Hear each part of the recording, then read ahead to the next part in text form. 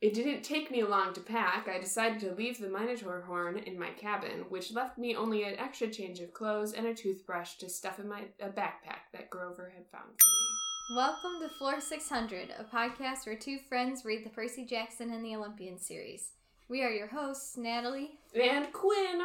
Read or listen to the book along with us, or just enjoy this recap/amateur critique of the series by Rick Riordan. So chapter 10, I ruin a perfectly good bus. What did you rate this? I gave this chapter title 5 stars. Wow. I don't see why you did that. I gave it 3 stars. Because I thought it sounded interesting. But it's just a bus. But, like, given the context, there's so many different ways they can ruin a good bus. I guess. And he's 12. Okay. I still wouldn't give it 5. Maybe 3.5. I'll give you that. And I'll knock you down to 4. I don't know. I just thought it was, like, exciting to hear about how Percy could have ruined a bus. But yeah, I'm judging you. Whatever. This is definitely the episode of short chapters. Yes. So, like, 3 of the 5 chapters are really short. Yes. Okay, here we go. Mm-hmm. So, Percy has, like, 5 belongings. Yes. So, they're getting ready to go on this quest. Grover finds him a backpack, and Percy packs his toothbrush and the only change of clothes he currently owns.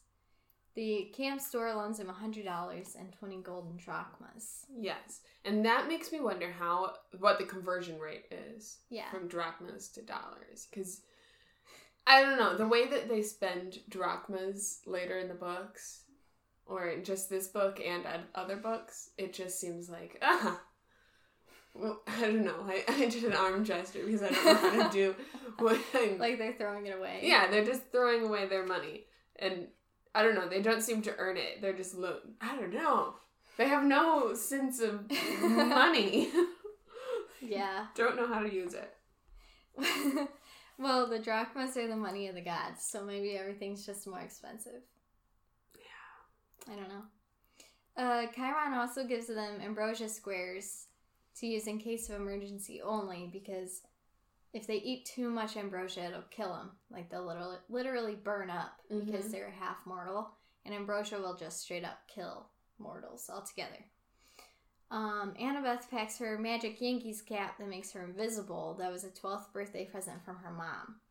I think that's a really cool gift, but at the same time, Annabeth wants to be seen and noticed by her mom and the gods. And what does her mom, the god, Athena, do?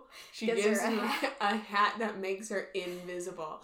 So I think Annabeth is probably really grateful for this gift, but at the same time a bit hurt.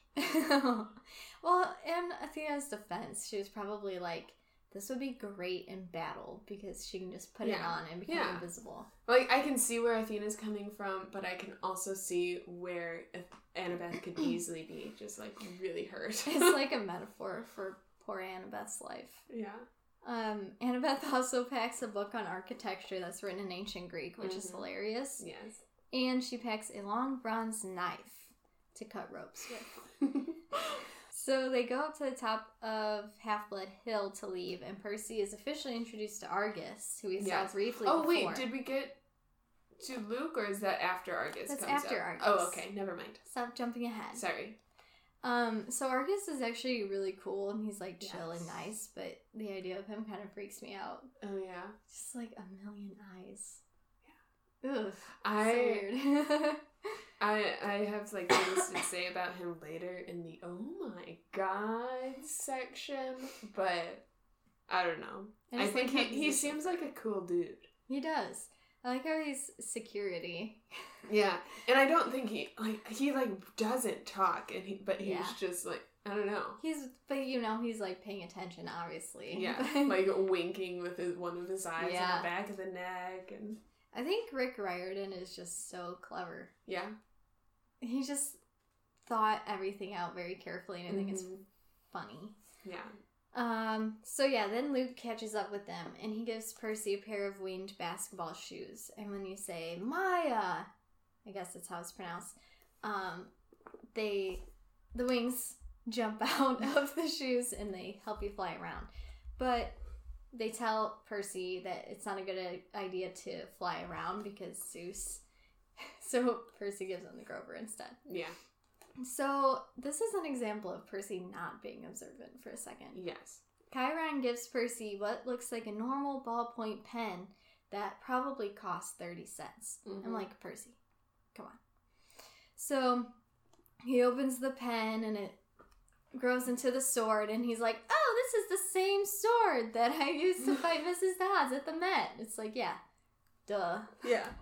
So Chiron tells Percy that the sword is a gift from Poseidon and that he's been holding on to it all this time until he found the right person. And it's like he was literally holding on to it, like had it on his person. Yeah. It's just weird. It is weird. And I know that the sword itself, I cannot pronounce its Greek name, so Riptide has... Anaklusmos? I don't know. Well, Riptide has, like, its own, like, mythology history thing, and it's, like, really in-depth and stuff, but I have not done the research for that. But, I don't know. It seems like Riptide is like free thinker in itself. Yeah. Huh. That's cool. Mm-hmm.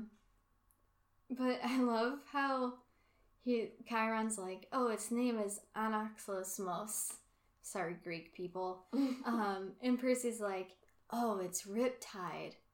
I'm surprised that he's like surprised that the ancient Greek came so easily. Yeah. I like how it's sort of cute how like surprised he is at his own skills. Like, oh yeah. He's like finally in a situation where he can excel, and he's like, why is this happening? I like right after he gives or Chiron gives Percy Riptide.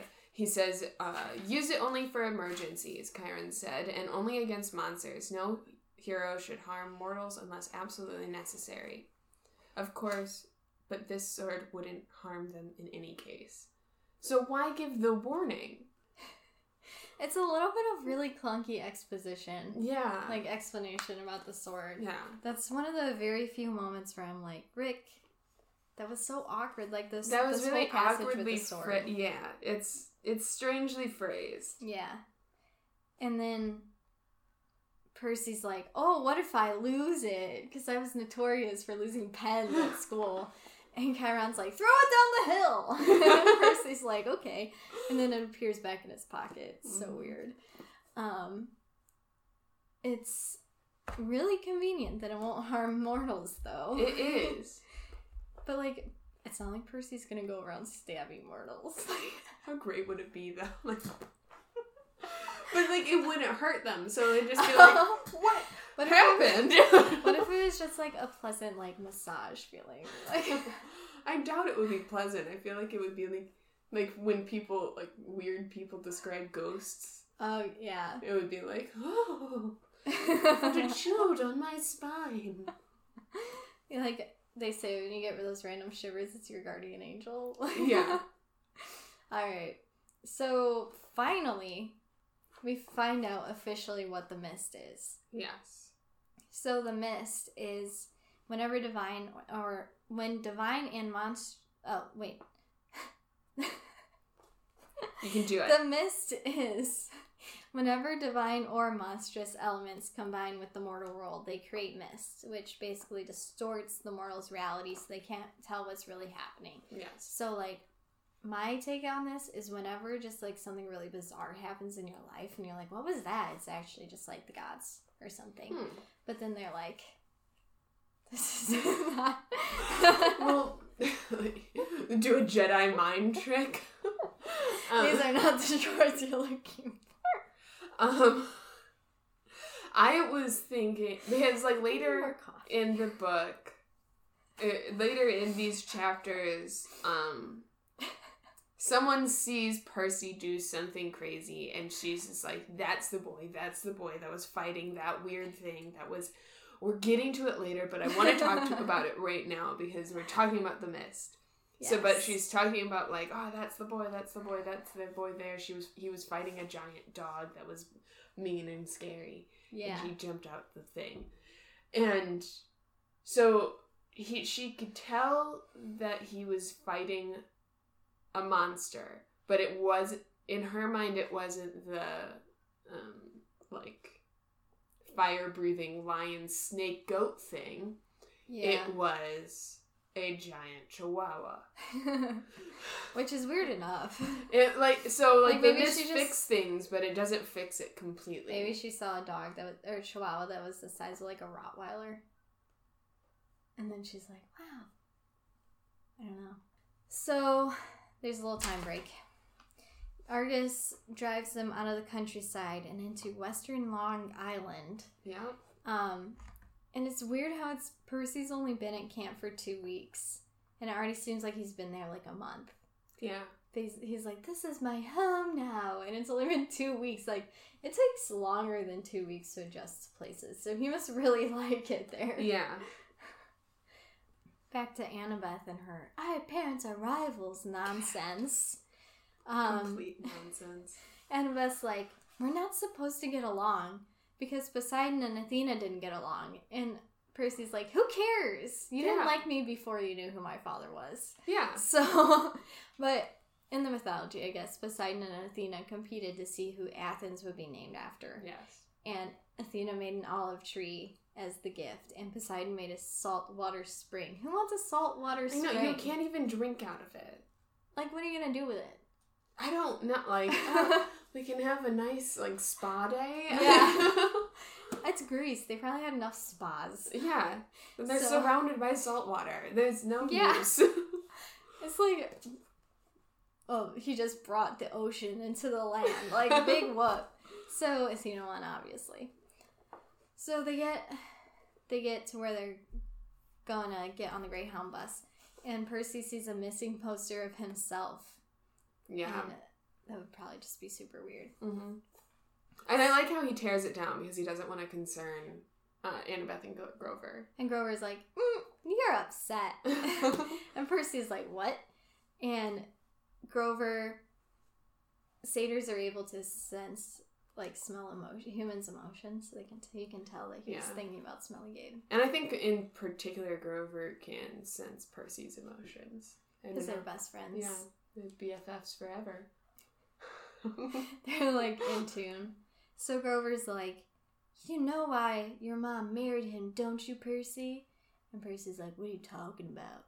And Grover's like... Your voice is so condescending. Apparently, Sally married Smellygabe to mask Percy's scent. Yes. But basically they get on the Greyhound bus. Yes.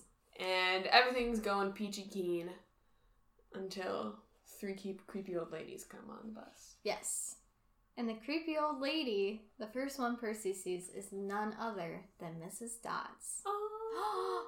The Fury. But then the other two also look like Mrs. Dodds. Yeah. Yeah, they're like triplets.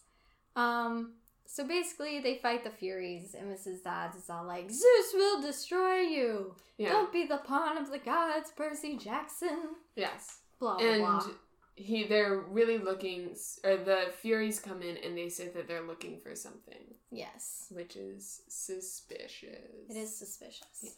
And I just love that Percy yells, eat my pants at her in Latin. Yes. But I think it's kind of cool how the demigods are good at Latin and ancient Greek. Mm-hmm. Because the gods are still the gods, you know? Yeah. So there's that whole Latin side of them too. Oh, and okay, so the part... After they leave the bus, and the Furies are still inside the bus, like, freaking out. Where is it? Boom! The windows of the bus exploded as the passengers ran for cover. Lightning shredded a huge crater in the roof, but an angry wail from inside told me Mrs. Dodds was not yet dead. So lightning hits the bus. So does that mean Zeus hit the bus? I don't know. I didn't even think about that. I don't know. There were multiple parts in these chapters where I thought Zeus was sort of sending the monsters or helping them along in some really weird ways. So, like, yeah, Zeus is the one who really finishes off the Furies.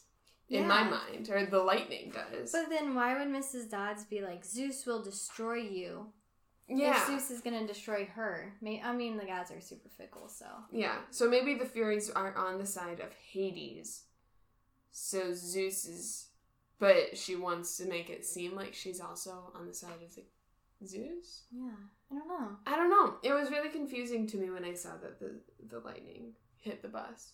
Because it's like the lightning hit... the car when they're driving away from the Minotaur. Right.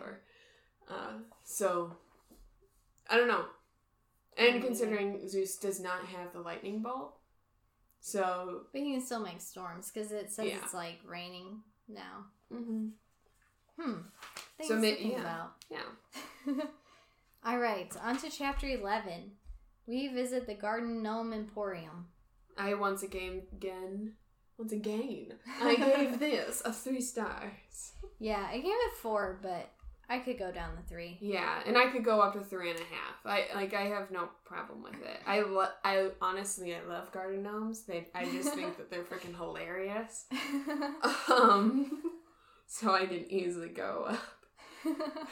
It's just like we visit a garden gnome emporium. It's like we visit a store. Yeah, it sounds like a nice little like side adventure. Yeah. Which is not what it actually turns out to be. Mm-hmm. But so as they are like walking along, Annabeth reveals that she has not left Camp Half-Blood since she was 7 years old because it didn't work out with her living at home. Yeah. And it's so awful. She's very well adjusted though. Yeah. I don't know if she is though. No? Mm-mm. She hates her dad so much and she has not seen him in 6 years.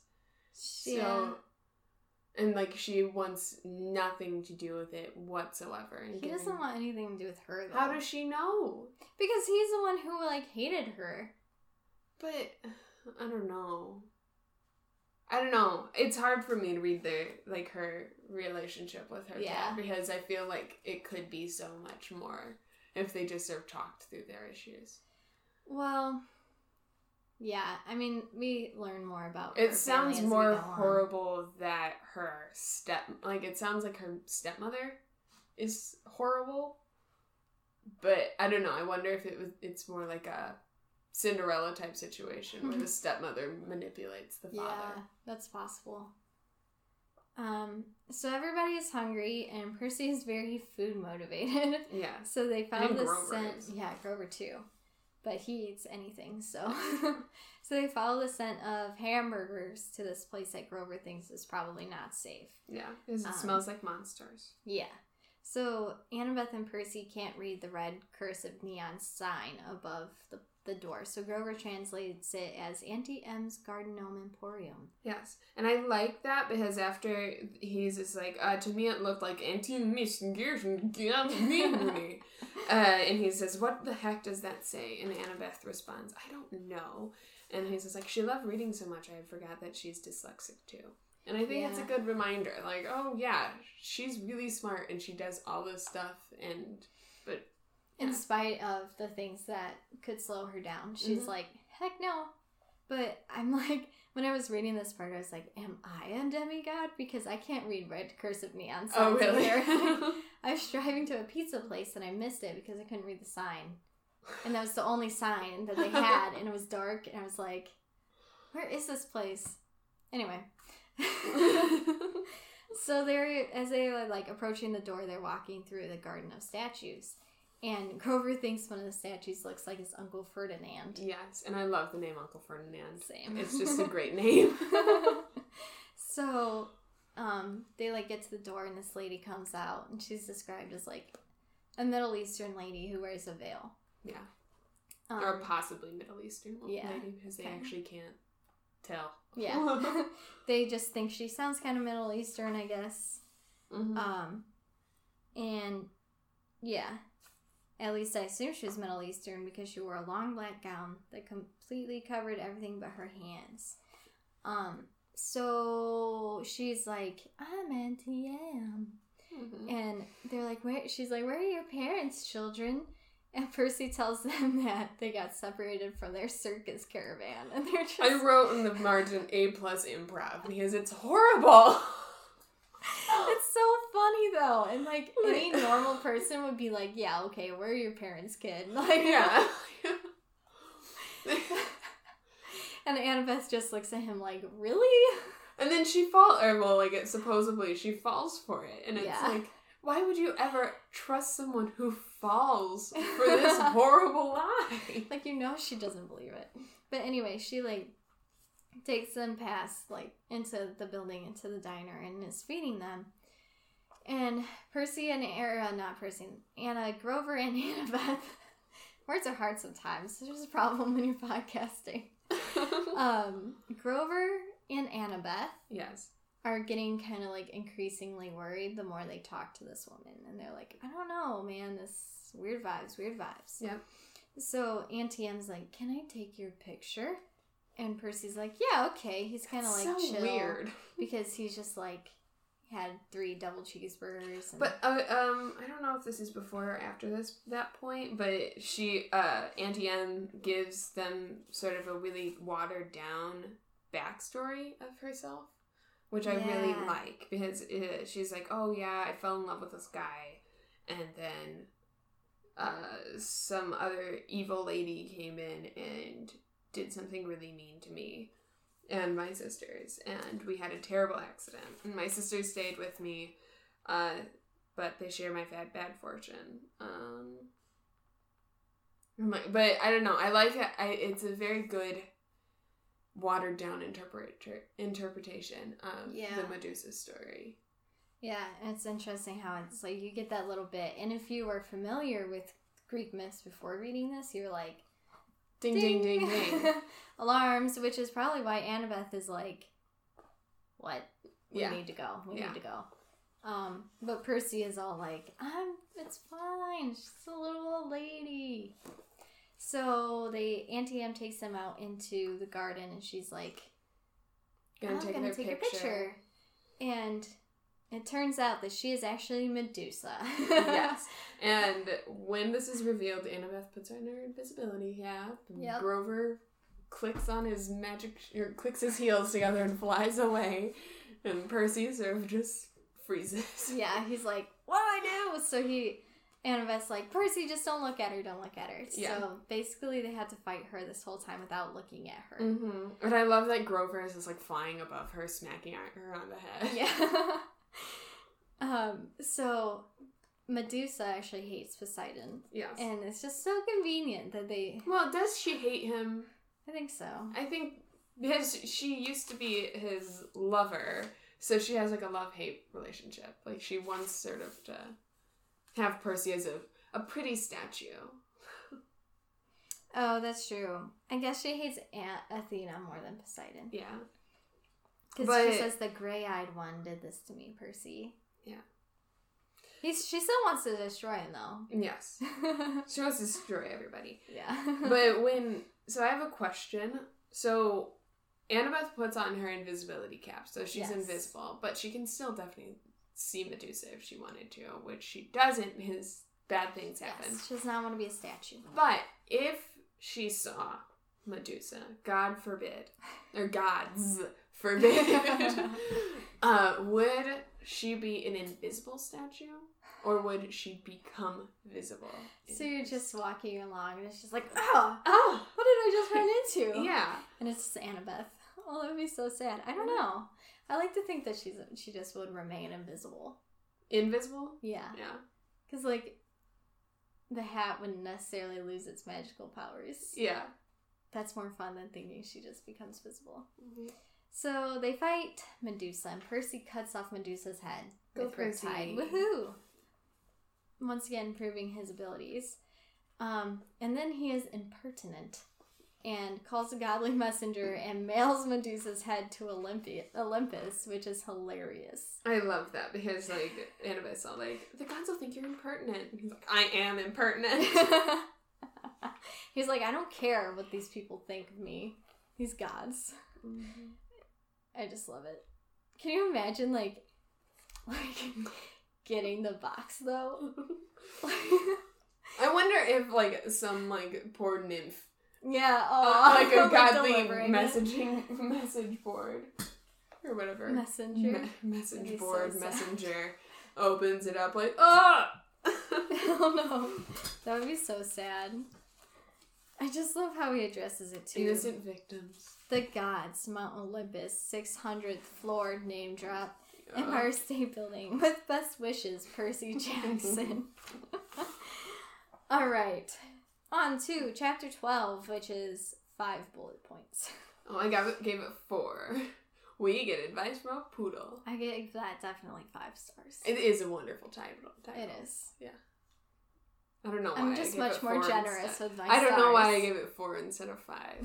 I think it depends on the week, because last week you were really, really, like, stingy with your stars, and I was really generous, and now you're generous and I'm stingy. We switched.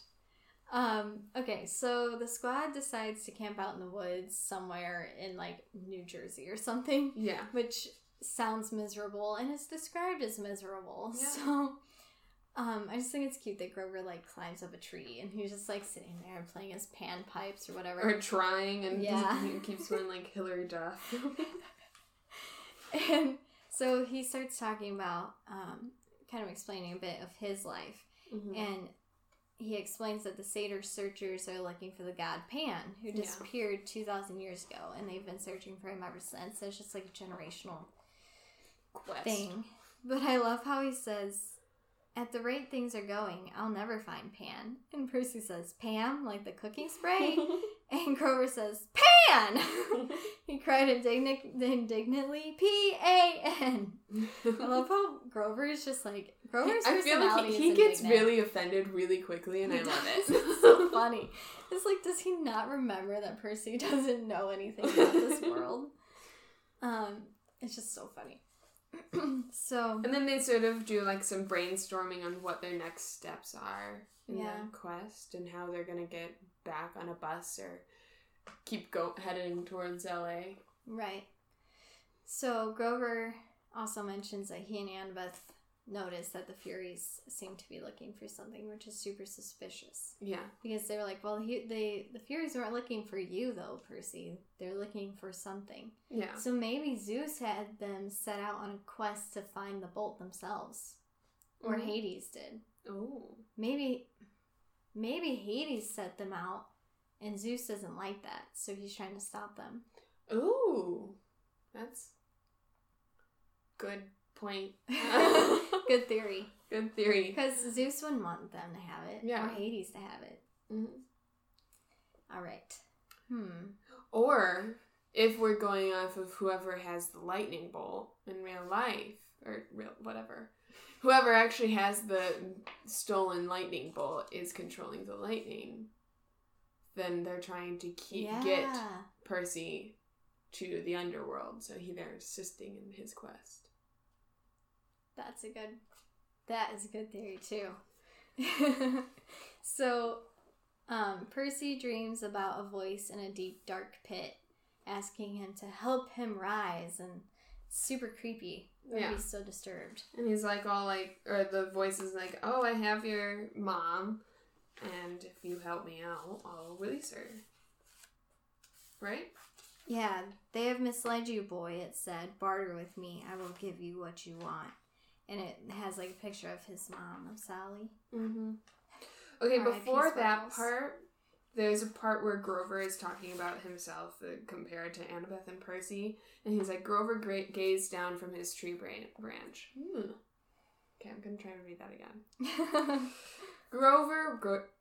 Grover gazed down from his tree branch. Look, Percy, I'm not as smart as Annabeth. I'm not as brave as you, but I'm pretty good at reading emotions. You're glad your dad is alive. Whatever.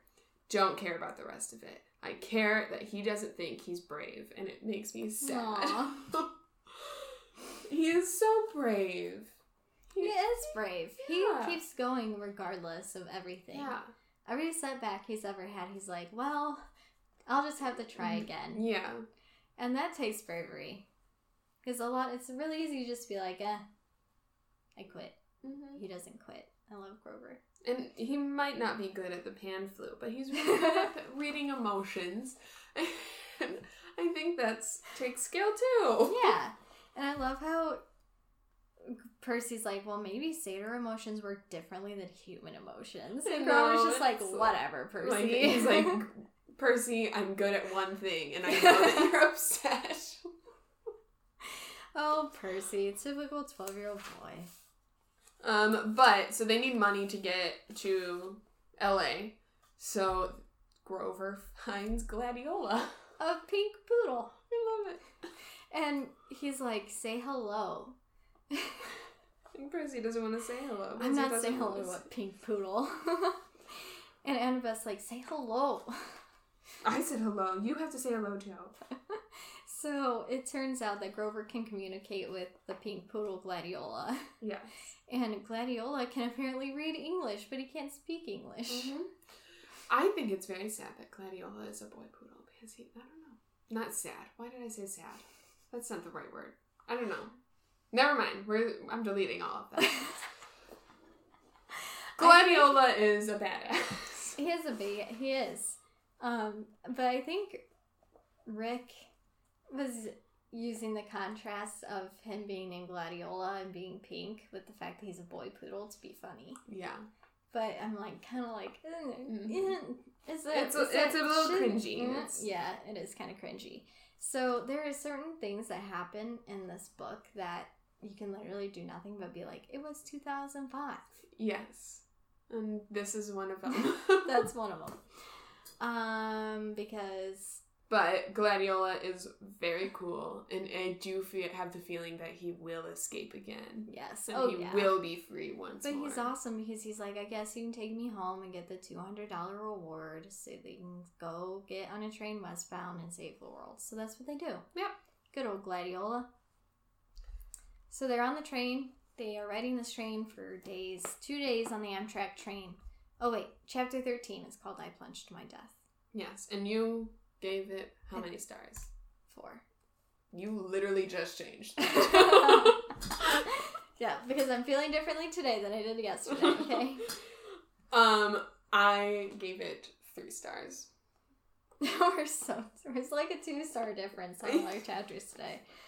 Okay, but honestly, like, if you weren't terrified of being attacked by monsters at any moment, spending 2 days on a train with your friends sounds fun. Yeah, and I don't care that they don't have a sleeping car. It still sounds like you can make a comfy spot. Yeah, and it's not like you have nothing to worry about. That's what's so fun about trains. Yeah.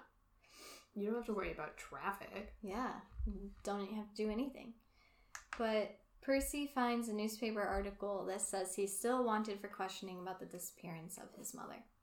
And I think it's interesting that every time we see something related to Percy in the mortal world, his crimes and why he's wanted keep increasing. Yeah. So, like, initially it's like, oh, he went missing with his mom and we're concerned for his safety. And then, oh, he's wanted in suspicion with the disappearance. It didn't nobody was suspicious until they talked to Smelly Gabe. Yes. Who tells them, oh, he's a delinquent, blah, blah, blah. So it's Smelly Gabe's fault that they aren't. Yeah. He's the worst. Mm-hmm. So Percy has another dream. Oh wait, before we get there, there's parts where he's like looking out the window at on the train, and he sees like monsters and centaurs and things, and he sees a family of centaurs, and that made me wonder about baby centaurs. And I recommend looking up on Reddit baby centaurs because it's very carefully. Reddit is a scary place. Yes, it is, but I don't know. Look at baby centaurs. There's a full-blown, like, conversation of anatomy and how it should and could work, and... So it's like, I imagine they would be birthed like a horse is birthed. Yes. And so a baby horse, when it's born, can immediately start to run and walk and do all the things.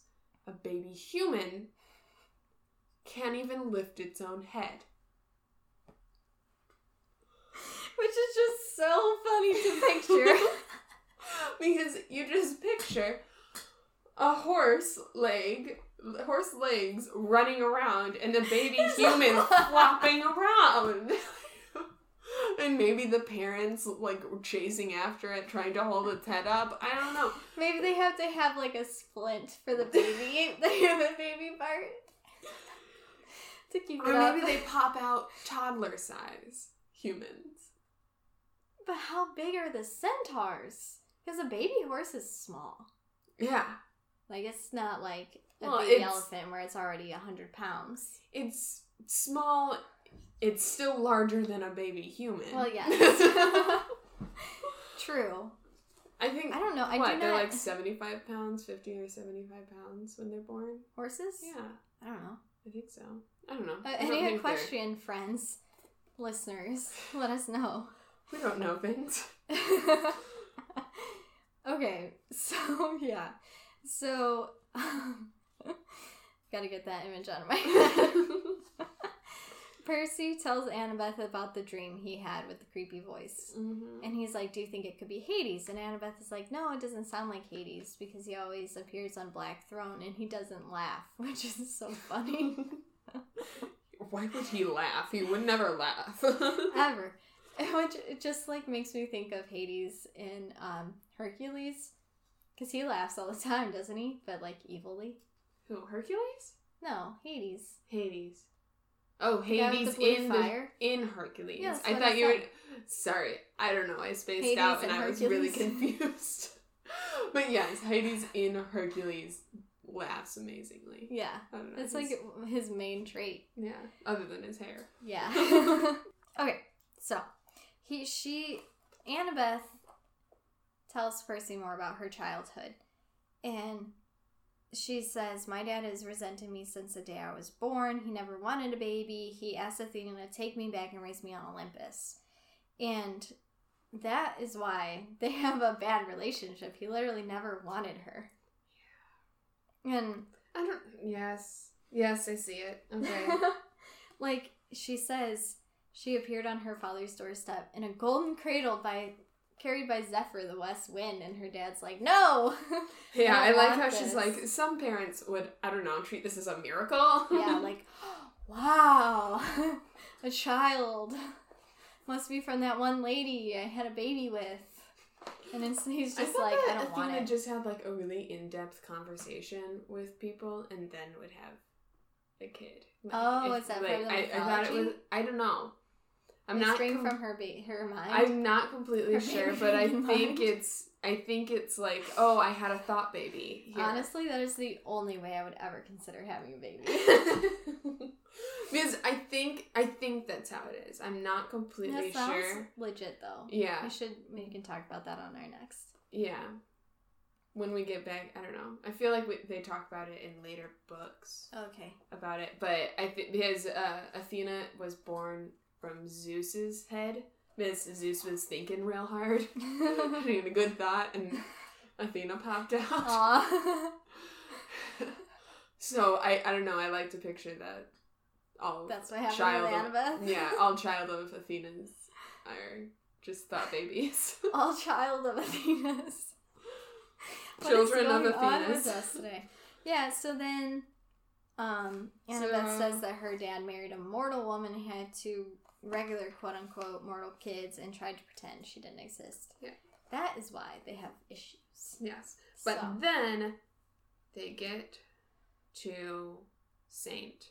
Louis. I don't know why I said it that slowly. But then they get to St. Louis. Yes. And Annabeth really wants to go see the Gateway Arch.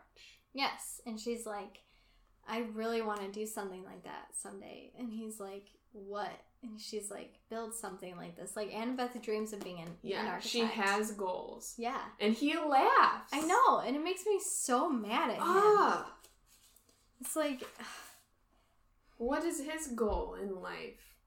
And then she says, she expresses her lifelong dream. Yes. Percy laughs. She says something kind of mean, and then she feels bad. Yeah, he should be feeling bad. All he does is watch. He doesn't even...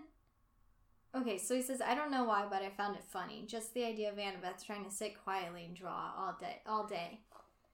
So, like, I guess he kind of laughs because it's hard to picture, but it's still like, she shouldn't feel bad. He should feel bad because you don't laugh at people when they express their dreams. Yeah. Misogyny, Percy, come on. And then it gets back into the whole, like, can a child of Athena and a child of Poseidon really get along? And Percy's all like, oh, well, isn't there any point in history that they got along? And she's like, well, I guess with the chariot.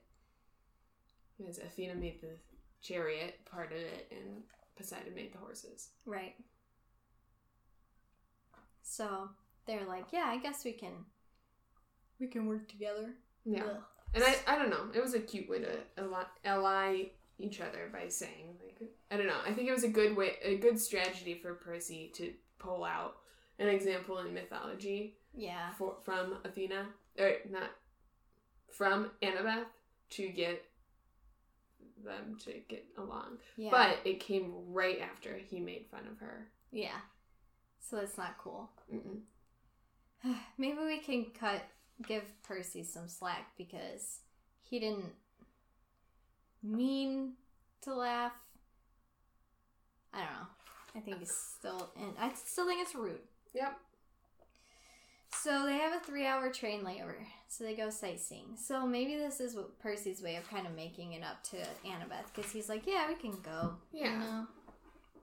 Because sometimes people have trouble expressing themselves, so then they use actions to show that they are sorry. Mm-hmm. So they go to the arch, and I don't know. I've been to the arch, and the description that Rick gives is pretty accurate because it's like, oh, you go underground a bit, and you see a whole bunch of really weird, like, I don't know, you see a whole bunch of, like, horse and carriages and stuff that does not seem to fit with the arch at all. Mm. And then all of a sudden you get into a very tight, small elevator that goes up very fast and at a very weird angle. Yeah, so they're in the tiny elevator. Yes, with the dog. And there's a big fat lady With a and her tiny chihuahua. Seeing eye chihuahua. And it's like, there is so much emphasis on people's appearance in YA There novels. is. And like 90% of the time, the bad guys are fat. Yeah. They're either like fat or like super skinny, like tiny people who are like skeleton looking. Yeah. It's like, why? Direct comparison, the Dursleys. Yes. Yeah. Exactly. Vernon and Dudley are described as huge, monstrous pigs beings. And cows. Yeah. And, not Dudley, Petunia is a stick. Yep. So it's like, can we please stop using gender stuff for bad guys and like queer coding bad guys? Like, yes. For example, Hades in Hercules. Yes. Cringe. Cringe. 2004. Cringe. But so the big fat lady, as she is described, keeps calling the dog Sunny, which Percy thinks is kind of weird. And he's like, oh, is that the dog's name? And she's like, no. And he's like, that clears it up. So they go up to the top of the arch. They look around. They decide, like, okay, we came, we saw.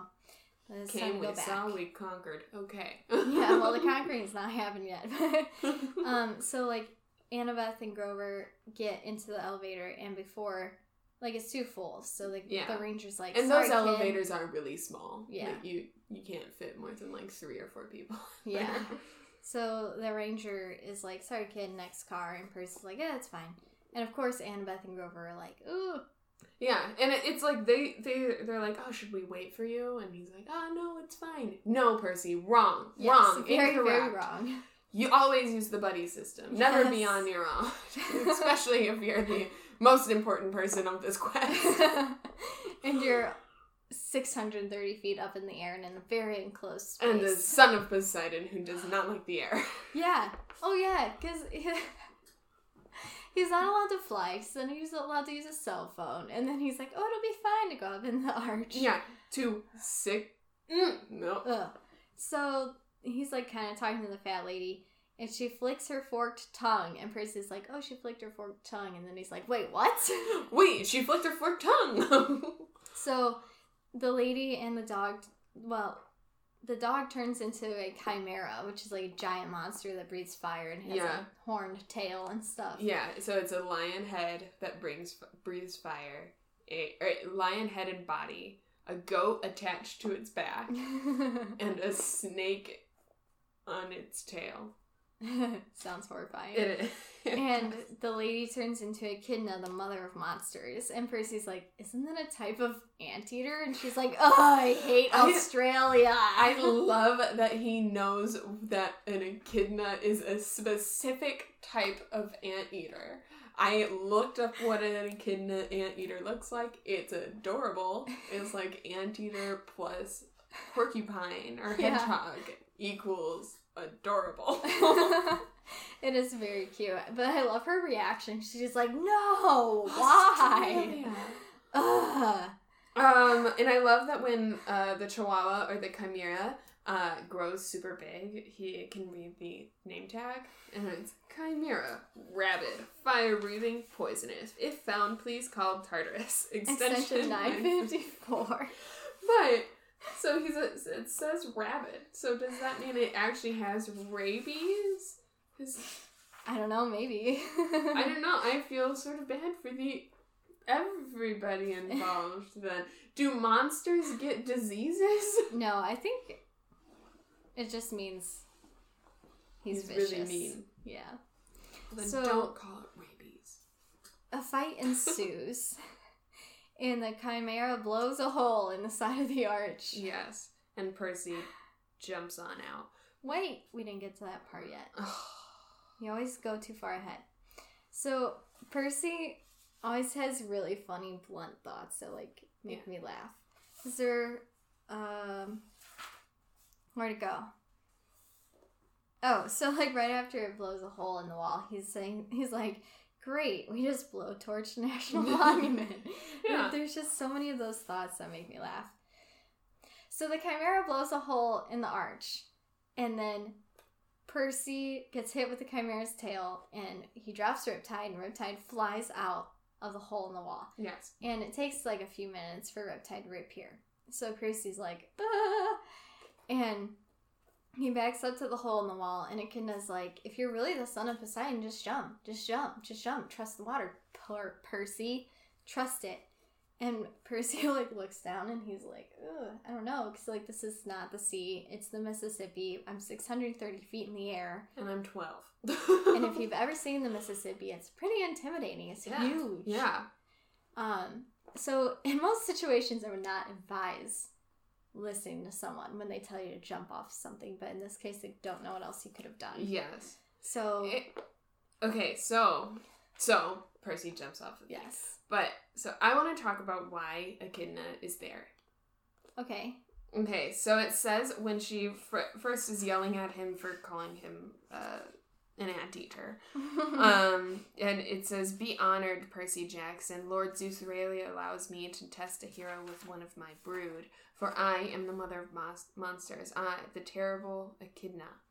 So does that mean that she was sent by Zeus to test him? And then later, when she's telling him to jump off the bridge, or off the arch, she says, if you are the son of Poseidon, Echidna hissed, you would not fear the water. Jump, Percy Jackson. Show me that the water will not harm you. Jump and retrieve your sword. Prove your bloodline. So I wonder if she was sent by Lord Zeus to prove that Percy Jackson really was the son of Poseidon. Because it doesn't seem like... It seems like she and the Chimera had many opportunities to kill him. Yeah, they're not trying to. And why would she say that she, like, oh, Lord Zeus never lets me do this? Right. So it sounds like he gave her permission to go after him. Yeah, because the Chimera could have been, like, dead. Yeah. And instead they're just, like, pushing him toward the wall. They're, like, playing with their food. Yeah. So really it's just, like, perfect timing on their part. Yeah. Like, oh, this and, is gonna be a and it good doesn't chance. even mess them up enough to, like, miss their train. Like, right. But love that. But I don't know. It just those two passages made me wonder if Zeus has more to do with this story than we thought. So if we're operating on the theory that the person who has the lightning bolt is making all the lightning, right? Yes. But then Zeus has his own beef with Poseidon, so then he's also messing with them. Mm-hmm. So maybe Zeus sent the Furies, but then whoever has the bolt protected them. So I was thinking Hades sent the Furies. Whoever has the bolt protected them from the Furies. But Zeus, unbeknownst, he didn't really care about the Furies or the bolt. Naturally. And he sent Echidna and the Chimera to mess with them. Possibly. I don't know. I think there's a lot of godness in here that I think could be is. A lot of things could be blamed. Alright, chapter 14. I become a known fugitive. Oh no, I didn't rate this. Oh no! Wait, let me think. Alright, you tell me your rating. I made it 5 stars. 4. Okay. It's a little bit closer. Yeah, let's do 4. I just love how he's like, the chapter starts and he's like, I'd love to tell you I had some deep revelation on my way down. That I came to terms with my own mortality, laughed in the face of death, etc. Yes. The truth? My only thought was, ah!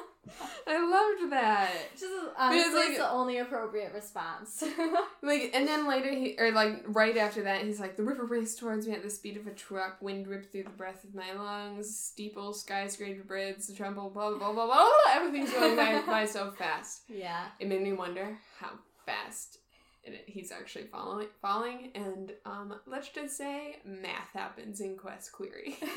Stay tuned, folks. So, the water catches Percy and keeps him dry at the same time. He, grabs a lighter. And it heals him because he was poisoned by the Chimera. Yeah, and he's breathing underwater. So it's just if Zeus doubted it at all, there is no doubt now. So it's pretty cool. And he's, looking around, and he's like, oh, there's so much trash. Don't throw your trash in the river. Yeah. Put it where it belongs. In the trash that goes to the landfill instead. Or if it's recyclable, recycle it. So he's like, and this is when we say don't throw it into the river, we also include lakes, ponds, and oceans in that. Yes. Yeah, so first he's like, this is gross and cool at the same time. Mm-hmm. And he hears, a female voice. And he's like, what? I like when he's all like, thanks, thank you, Father?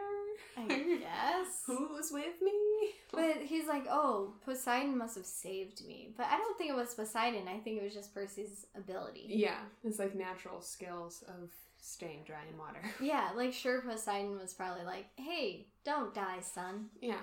Poseidon gave him that bit of DNA, but... I was planning ahead, for this moment.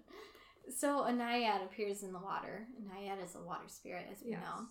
And she tells Percy a message from his father that before they descend into the underworld, they must go to Santa Monica. Mm-hmm. And then she's like, this river is too polluted for me. I can't stay here. Bye. Yeah. So yeah, but I love when she first appears to him. He's all like, "Mom, is that you?" And it just reminds you a little bit more. R.I.P. Sparkles. Aww. Sally needs some help. So Percy gets out of the river and finds Annabeth and Grover. And apparently the mist doesn't always work that well because the little boy's like, Mommy, he just walked out of the river. And he's dry. And he's dry. And the mom's like, there's more important things like a national disaster with the arch happening. Yeah. Oh, and also the Naiad tells Percy not to trust the gifts. Yes. And he's like, what gifts? But we know he has had one gift already. The shoes. Were there any other gifts? The pen, sword, riptide. The backpack. The backpack. I think that's it. I guess you could. Would you be able to not trust Annabeth's gift? Like Annabeth's gift from her mom was the hat. Should we not trust that? I don't know. She doesn't specify, don't trust only the gifts that are given to you. And anyway, we can forget about the backpack because the backpack was destroyed. Oh yeah, that's true. Okay. So we only have two gifts left over to be aware of. The pen and the shoes. The shoes. So the mortal media are all over the place, of course. They're talking about sightings of a boy falling from the arch into the river. And they're like, where did he go? Blah, blah, blah. And they're like, some eyewitnesses suggest that it could be Percy Jackson, who's still wanted for his mother's disappearance, a bus explosion in New Jersey, and now blowing a hole into the St. Louis Arch. Jeez. Poor Percy. It just keeps getting worse and worse. So, Percy tells Grover and Annabeth away for once what happened and from the Naiad and everything. I mean, I guess there's no way around that telling them that, but so Grover's like, well, we have to listen to your dad. We can't ignore a summons from Poseidon. Mm-hmm. We have to go to Santa Monica. Yeah. And that's pretty much chapter 14, and that's it for a recap for this episode. Oh, well, they get back on the train. Yes, they get back on the train. They're heading still chugging along. Yep. All right, and now we're on to the next section of our podcast. Bring on the monsters. Excuse you? What was that? I tried to make it more like... Bring on the monsters begins now. Okay, so the first monster that we meet is a familiar monster. It is the Furies. Monsters. Whatever. Monsters. So we meet the Furies, and as we said on the very first episode when we met Miss Dodds, Furies are the servants of the underworld, and that there are 3 of them. Last time we met Mrs. Dodds, or Alecto, who is sort of the main Fury, and in this episode we are introduced to her sisters, who don't get names. They're just sort of there as sort of like duplicate Mrs. Dodds. Mm-hmm. But in mythology, they do have names, and one is Megara and Tisiphone. So going through these siblings, so first there's Megara, the jealous one. She is the cause of jealousy and envy, and she punishes people who commit crimes, just like her sisters, but she enjoys focusing on those who commit marital infidelity. Yes. I don't know why she's after a few teenagers. She's like, I have bigger fish to fry, my friends. Yes. And then the other sister that we are introduced to is Tisiphone, who is in Greek. Are you sure it's not Tisiphone? Oh, that might be it. Tisiphone. That sounds better than Tisiphone. Well, I was just thinking of Persephone. Oh. Alright. Tisiphone, who's the Avenger. And though she has a very Captain American-y name. What? Oh, yeah, because it's the Avenger. I remember why I wrote that. She would not. Though she has a name that reminds you of Captain America, she would not be friends with Cap. Nope. She was the Fury who punished crimes of murder. Basically, Tisiphone has a few roles in mythology. Encouraging war because of Oedipus, and she accomplishes this war goal by driving a hero to cannibalism. Lit. Yes. And we already did talk about Alecto in the first one, but as a reminder, her job was to punish the moral crimes, such as anger. So if you're too angry... It's because you have bad morals? Yeah. Then the next monster that we meet is a big one. That's Medusa. Very. And so there's not a lot of stories to do with her, but she's sort of just a really main character in mythology. And I'm going to mainly talk about her origin, because that's what we talk about, or what we're sort of introduced to in the story. But I do recommend looking into the Perseus killing Medusa tale, and I'll give you some recommendations to look for. So Medusa was a beautiful maiden with golden hair, and she vowed to be celibate for her entire life as a priestess of Athena. Until, that is, she fell in love with Poseidon. No. Those Beach Boys. Yes. And so she fell in love with him, and they made a deal to meet in Athena's temple. And I think the initial goal was to get married, but it doesn't sound like a thing that Poseidon would do. Sorry, I think she was just getting tricked. Yeah. But Medusa's sisters helped her with this plan. But meeting Poseidon in Athena's temple really angered Athena. And Athena punished her by turning Medusa into an ugly creature by making her eyes bloodshot and raging, and her face hag-like. The once lovely hair was morphed into poisonous, dangerous snakes. Her pure, white, milky skin turned into a scary green hue. And famously, anyone who looked directly in her eyes, I don't know, they would turn to stone. And in some myths, and I'm going to say that Rick went off of these myths, her sisters were also cursed. They were not cursed to the full extent of turning people to stone, but they were still very ugly. It's so unfair how people in mythology, like, one person does something wrong and the whole family suffers for it. Yeah. And there's actually some really good sort of, like, I wouldn't call them fan fiction, but it is sort of fan fiction of Greek mythology, sort of twists on the tale. Haha, she has snakes. But that sort of make her more of a tragic figure.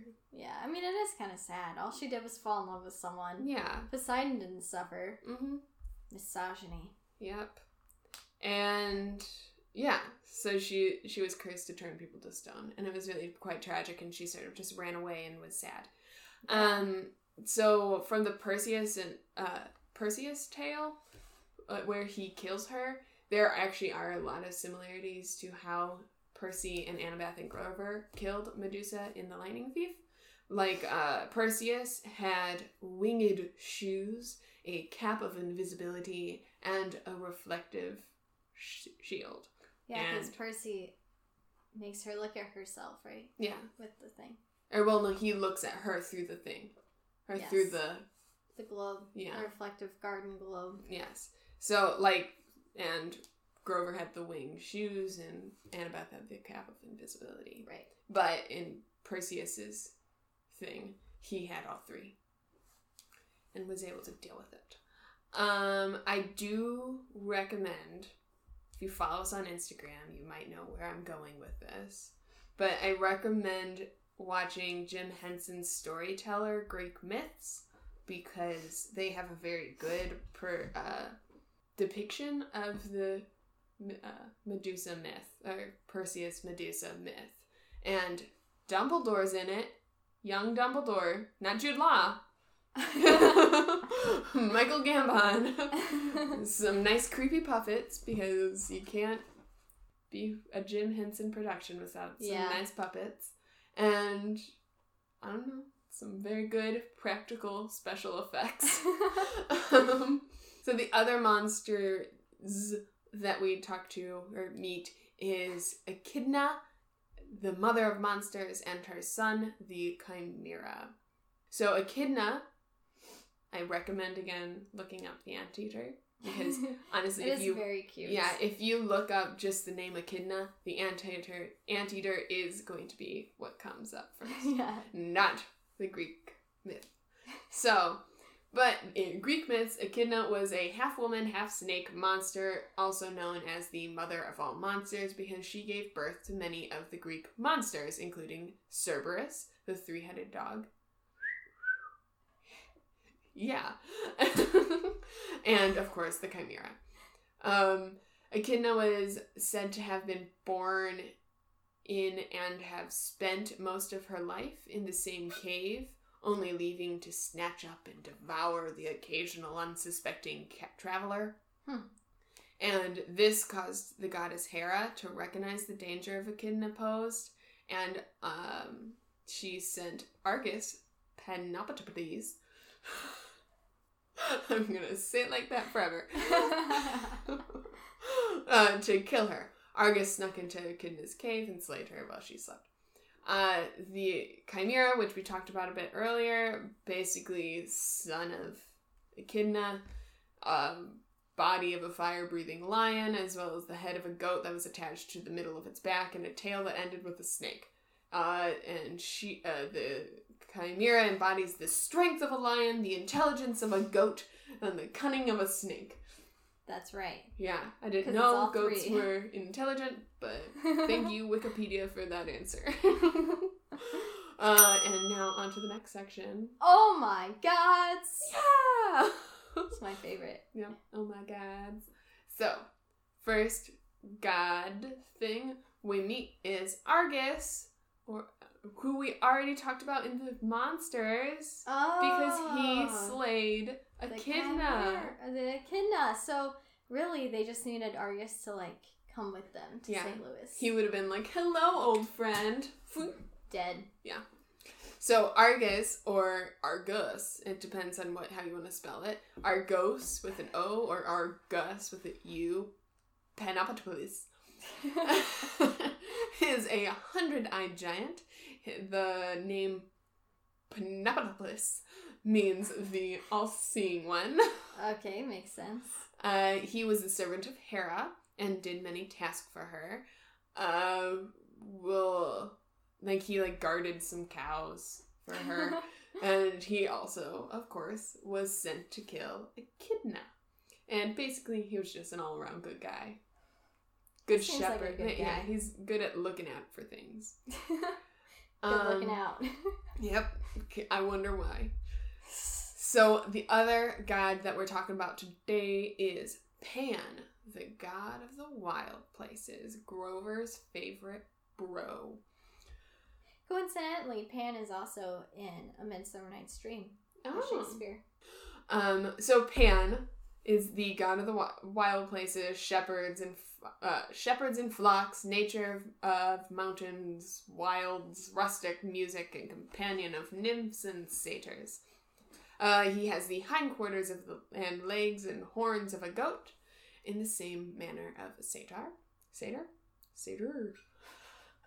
With his homeland in the rustic Arcadia, he is also recognized as the god of fields, groves, wooded glens, and often connected to fertility and the season of spring. How nice for him. Nice. So he's the god of, like, everything cool. Yeah. And I think he's very similar to Dionysus. Yeah, except Dionysus is, like, mean. Yes. Like, he's the more nature-y side of Dionysus. Yeah. And Dionysus has more of a insanity side bit. But honestly, we nobody really ever sees Pan. Not anymore. So, interesting fact, the word panic originated with the god's name, Pan. And that is because in one story involving Pan, it's a tale of war in which Pan helps his friends survive a vicious struggle by letting out an immense cry that frightens the enemy and causes them to run away. From this story, we get the word panic, the sudden, uncontrollable fear that leads to people into irrational behavior, such as running away. Which isn't really irrational, honestly. Yeah, I know. I don't think it is. But if all you hear is and you are seeing, like, sunshine and lollipops, it would be an irrational fear. True.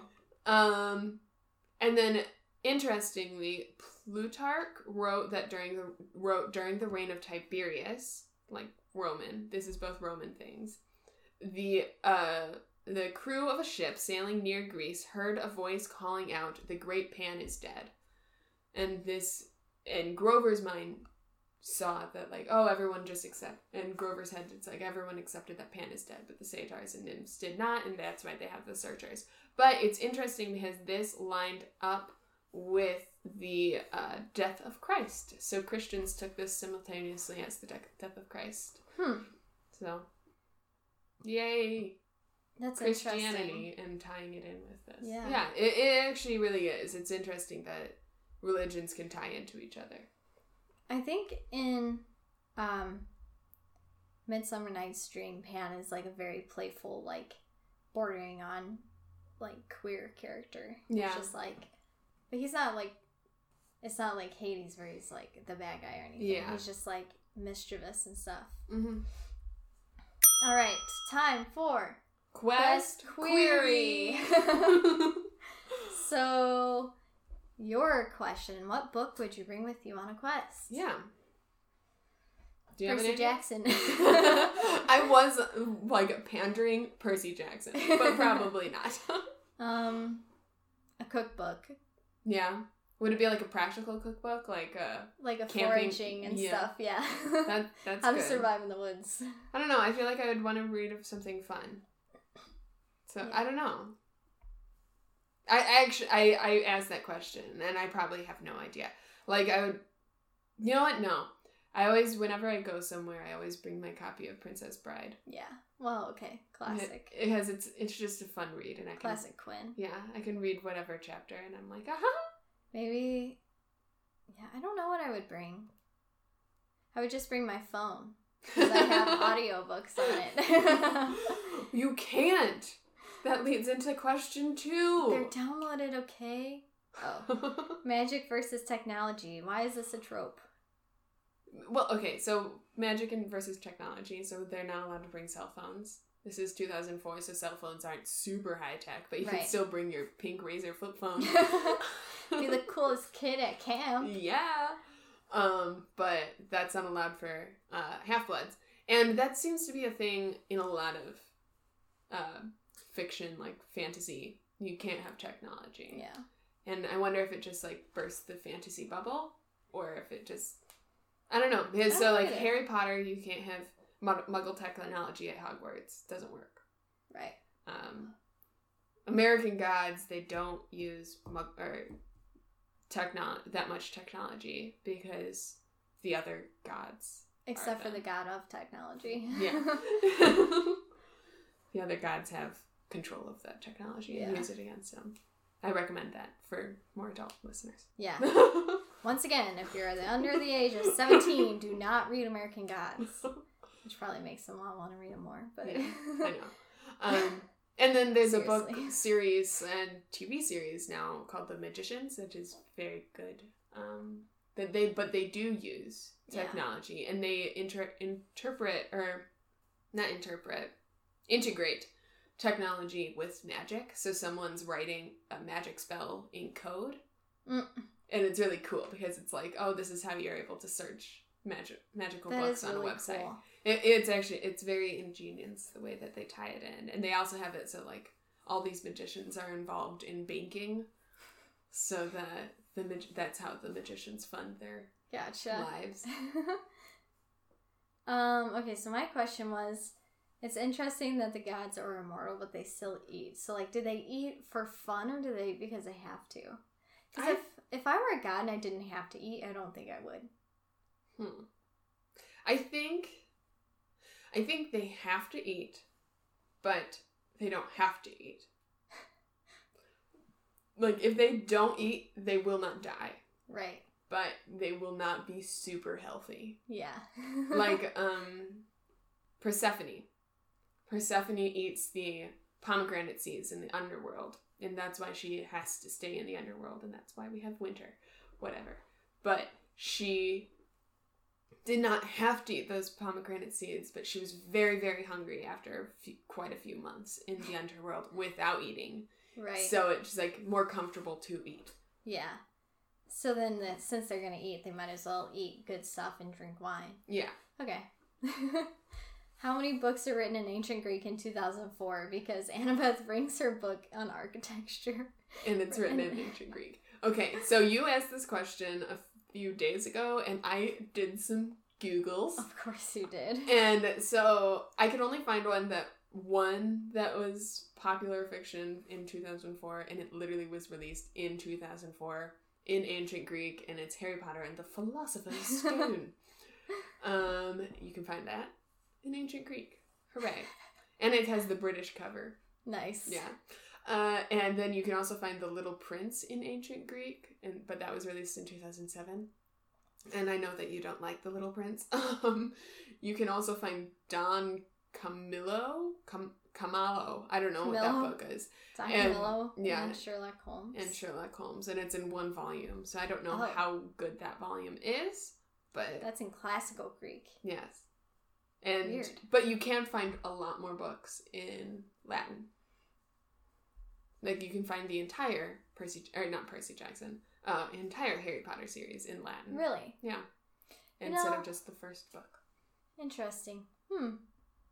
I guess also if they live at a camp where the kids speak ancient Greek, then they would probably have books on it. Yeah. And maybe some, like, there's, like, Athena, Child of Athena, sneaking into, like, publishing companies and, like, releasing Greek books translations. Greek. Yeah. Other questions. What? On page 198, Annabeth is like, the Mortal Police would never be able to find us. And I don't understand why that would be. I think it's because the gods are helping them. Poseidon, at least, is helping them. Yes, but there's a lot more there's a lot more gods working against them than working for them. And I don't know, it just seems strange to me. Like, they have all these photos of them. They could easily track them. The mist? I don't know. Because it's... Does the mist help them, like, I don't know, hide from security cameras? Yeah, if it's, like, divine elements mixing with mortal, then maybe it works in their favor. Yeah, that's true. So I'm really interested to hear about your equation for Percy falling from the arch. My math? I did math. I'm not good at math, and I'm not completely sure about this equation. I got it from a website called sciencing.com -- calculate long takes objects fall. 8050642. .html. Citing our sources. Yes. But according to this website, the equation is the square root of the height of the fall divided by 16. So the height of the fall divided by 16, that answer is square rooted. Okay, so it's 630 divided by 16, which is 39.375, and the square root of that is 6.27 seconds. So it took him 6.727 seconds to fall from the arch. But I don't know if I believe this equation, but I couldn't find anything else, and I wasn't really actually into doing math because I don't like math and I don't like physics. If any of you like physics this for us. Yes. Because I don't know if I trust it because it doesn't take into account the object's weight. Like, it doesn't take into account Percy's weight. Isn't the whole thing, like, gravity works on it the same, though? So, like, if you dropped a stone or, like, a But pear, still, there would be, like, wind resistance on one or the other. Well, he does have a large surface area. Yeah. Larger than some things that might fall. I don't know. But let's just say it's around 5 to 6 seconds. All right. But either way, it's very impressive all that he observes on that 5 to 6 seconds falling. He has, like, this moment of clarity. Like, he says he doesn't, but he kind of does. Because he's like, look at all the things falling. And then he's like, ah! He's still yelling, ah! But he's still also seeing steeples and things. And, oh, look at the people running around. Then, flaboom! Falls into the water. Yes. Alright. Which would be fun if you weren't gonna die. I really don't think it would be, because I feel like he would do a belly flop. Okay, but, like, if you fell into the water, like, if you were Percy Jackson and you had the power over water, yes, it would be fun. If you were just a normal human being and you still wouldn't, you would die. And by some miracle, if you did not die, you would still break all of your bones. Yes. Do not jump off the St. Louis Arch. Yeah, you will get seriously hurt. So that was the end of our quest queries. If you have your own quest queries, email us, message us, Twitter us. I don't know. Email us at floor600.podcast@gmail.com. Follow us on Twitter and Instagram at floor_600. And follow us on Tumblr at floor600podcast. With no spaces. Yes. So, yeah. Cool. Find us next week. We're going to be reading more chapters. Starting with chapter 15 and going to chapter hopefully chapter 20. But if we don't get to 20, it'll be 18. Yeah. All right. Bye. Bye. Beware of monsters.